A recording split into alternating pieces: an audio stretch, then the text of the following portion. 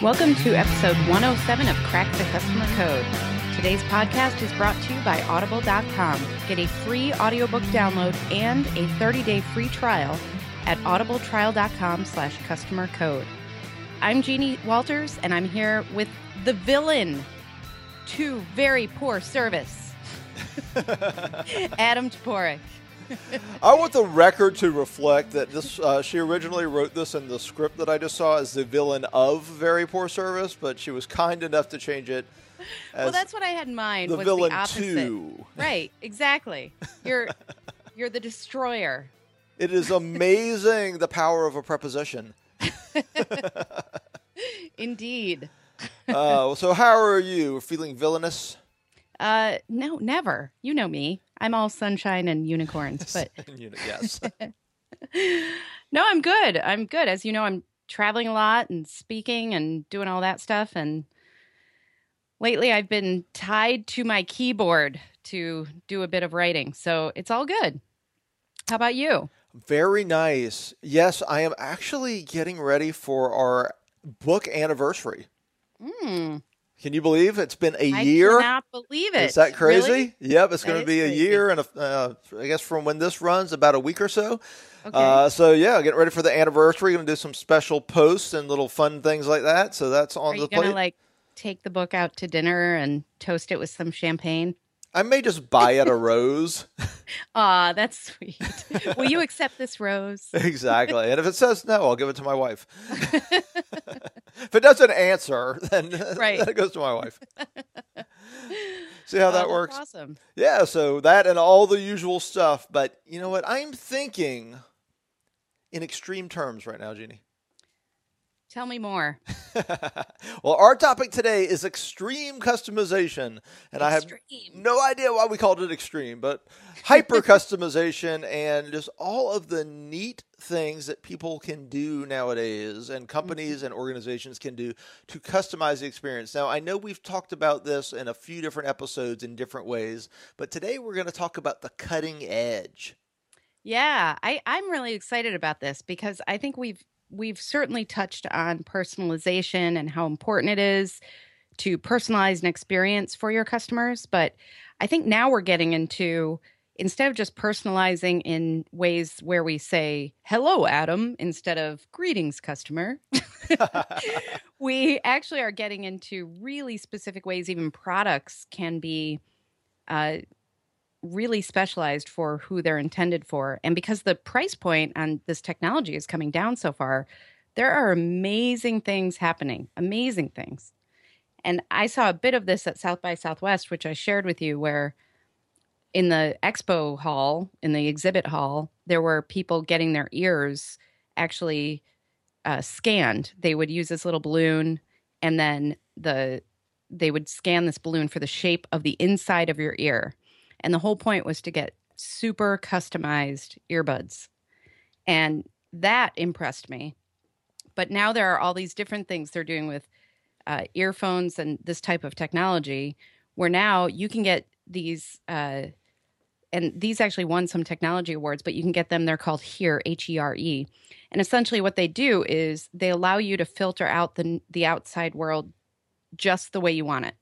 So if you're biking, for instance, you might want to hear the traffic noises while you're listening to your music. If you're on a plane, you might want to make sure you don't hear crying babies and jet noises. And so but you can actually also use it to filter the noise coming in, like with reverb and stuff like that, which is kind of cool. I wish our phones could do that because basically what they're doing is they're filtering out certain frequency ranges.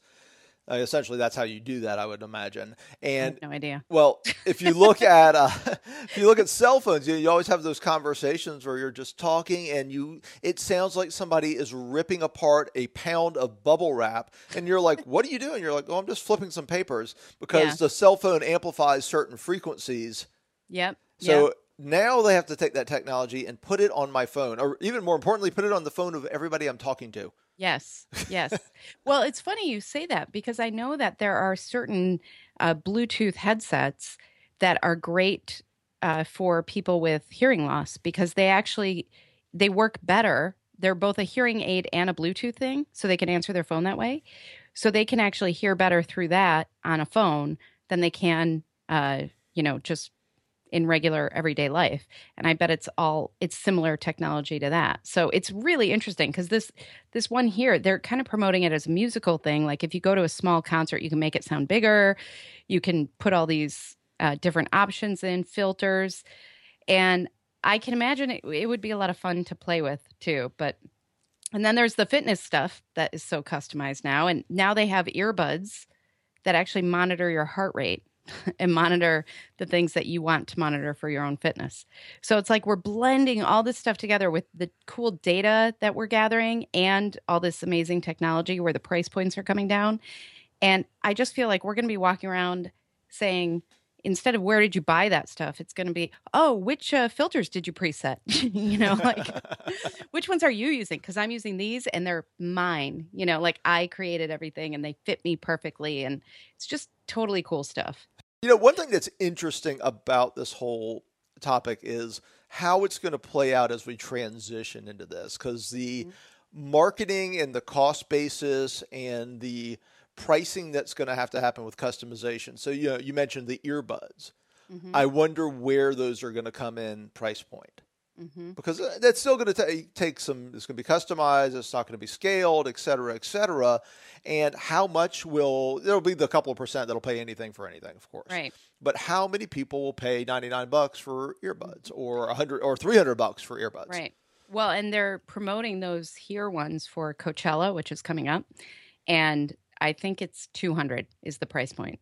And I think there are probably people who will buy that. But I agree with you that most of us, I bought some special earbuds a while ago because I was having trouble running with my regular ones. And somebody recommended these that are like sport ones, which I think just means that, they don't short out from your sweat and all these gross things. But they were more expensive. And my friend basically said, it's worth it. And they were like $45. And even that, I remember being like, seriously, I have to pay this for earbuds? Because they just come with things now. And we're just used to kind of having pretty high quality too, earphones at our fingertips.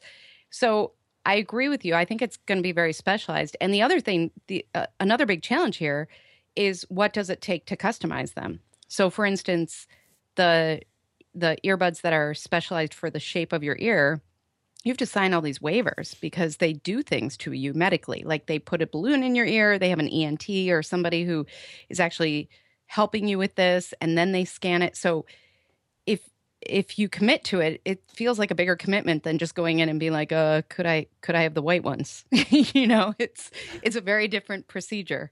Right. Yeah. I mean, it's a whole different thing. And, what's interesting is manufacturers are getting into this too. And that's one of the things is we haven't gotten to the technology where it's fast enough in a lot of cases. 3D printing is sort of, laughably slow. For production, but that's where a lot of things are headed. And manufacturers are actually getting into that, but it completely changes the business model because now you're talking about the one thing you don't have in manufacturing, one of the big things is flexibility. Right. The first widget costs $3 million. The next one costs 2 cents because you've got to tool everything and do the die cast molds and all these types of things. So if you move over to producing in a 3D printing type environment, well, now you can't produce quantities like that, but you can be flexible. You can change your product quickly. Right. And so it's really, it will change traditional industries. And I think it's going to be fascinating to figure out which companies stick with which model, use a blended model, how they approach what works for them. Because there are always going to be some things you just need to knock out 3 billion of. Right. Well, and also what happens when we all get cheap and fast 3D printing in our homes? Then we could purchase things online and print them at home very quickly. And so that changes you buy the designs. The entire model, that changes things too. So I think we're right on the cusp of all this, but I think we're just in an amazing time. I really do, because if you look around, like, humans are awesome. And they make all this cool stuff, and they take things like this 3D printing technology, and they not only look at ways to customize consumer goods, but they look at what can we do to better the world. And that's where 3D printing is coming in to create, quote unquote, skin for burn victims. It's being used to help with especially children who need prosthetic arms or anything. They do a lot of work around that because they outgrow them so quickly. There's all sorts of things where they're doing, I mean, it's just amazing. And I think that part of this is, if we look at this as, it used to be that you had to mass manufacture everything a certain way. Now we're talking about individual people, and that's essentially what we're always talking about, right? With customer experience and customer service. It's like, this is about people, and it's not only about people, it's about the individual person you are dealing with in that moment. And so this is taking that to that next level, and that's what I find so exciting and thrilling about it. And I think we're just on the edge of seeing where this can go. Yeah, and it's interesting because it will take it's going to actually hurt a part of the economy and help a part of the economy. And I think it's going to hurt a lot of overseas manufacturers. Because everybody thinks of these big places that make the iPhones and make all these clothing for Gap. There are a lot, I used to do business overseas and internationally and import, and there are a lot of sort of mom and pop factories in Taiwan and China and all over the place. And they don't deal in these huge quantities. They deal in modest quantities, maybe a container a month or something like that. And those types of companies, a lot of these smaller goods that will be able to be 3D printed eventually are gonna come out of their pockets. And it's gonna be it's going to be challenging because, once again, it helps. There's a limit, of course, to how much can shift to a knowledge workers economy, because we still need Coca-Cola and we still need Tide and all these things. Okay, some things just have to be produced by large companies. But it does enhance that movement to a knowledge worker economy, and I think gets rid of, again, some of the middle. We keep talking about the erosion of the middle in so many different areas. And it's going to be a boon for smaller businesses and for small companies and people who do have a knowledge working type base and a creative base and a design base. And it can be very challenging for smaller manufacturers and people who are in industries where things can be replicated by 3D printing, right? Right. Well, and I think it's also, when you think about customization, like maybe you are customizing a product for a group of people, and you do have to create them one at a time. And maybe it's beyond 3D printing. So you actually have to use some of these smaller manufacturers too. So I think there are a lot of questions here we don't know the answers to yet. But I agree that we're going to see things happen that we never expected. And we're going to see unintended consequences of those things as well. Well, in a lot of cases, if you look at, I'm going to assume the paradigm sort of goes forward similar to how it is now, just much bigger and better. I mean, right now there's a significant difference between an industrial 3D printer, which costs a lot of money, and your little home one that you can make like, a case for your bubble gum on. Okay. And that will also be something that I think, to your point, helps those smaller manufacturers stay in the game, assuming they have the capital. If they are able to do the things that a 3D printer can't do, it's just the same reason if if I do a workshop or whatever, I farm out the books. Could I print 25 workbooks and bind them myself? Sure, I could. It would just take me most of a week. Right. On my little, so I think there's going to be things like that where small companies can still really do well and find some market share. But I think there are going to be other areas where it's just going to be easier to print it yourself. I agree.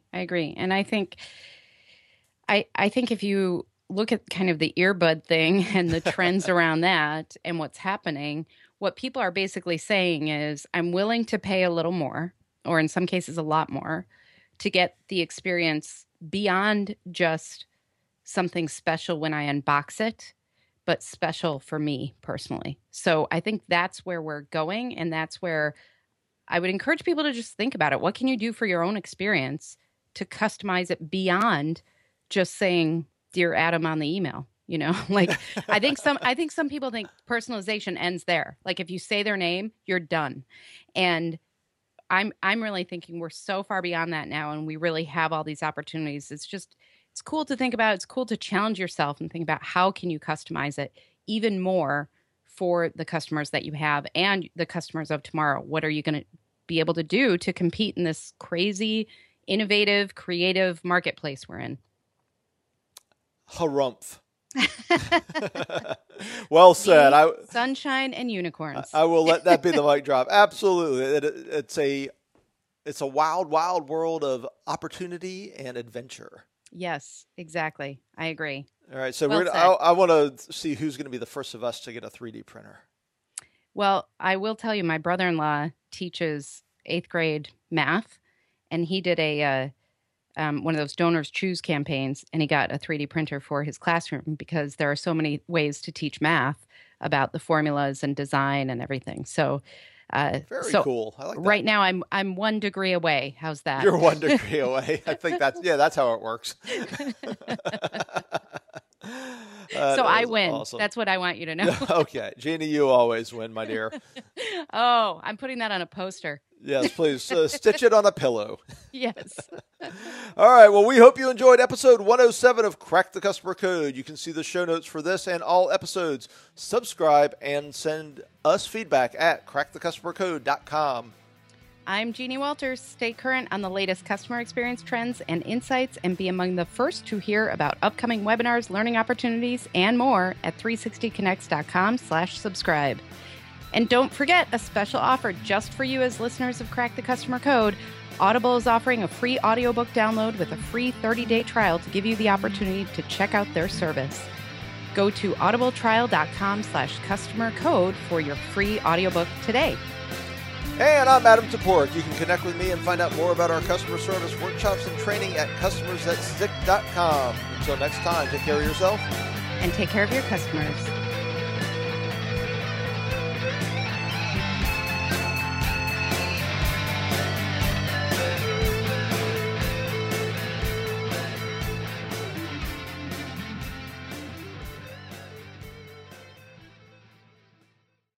This podcast is a part of the C-Suite Radio Network. For more top business podcasts, visit c-suiteradio.com.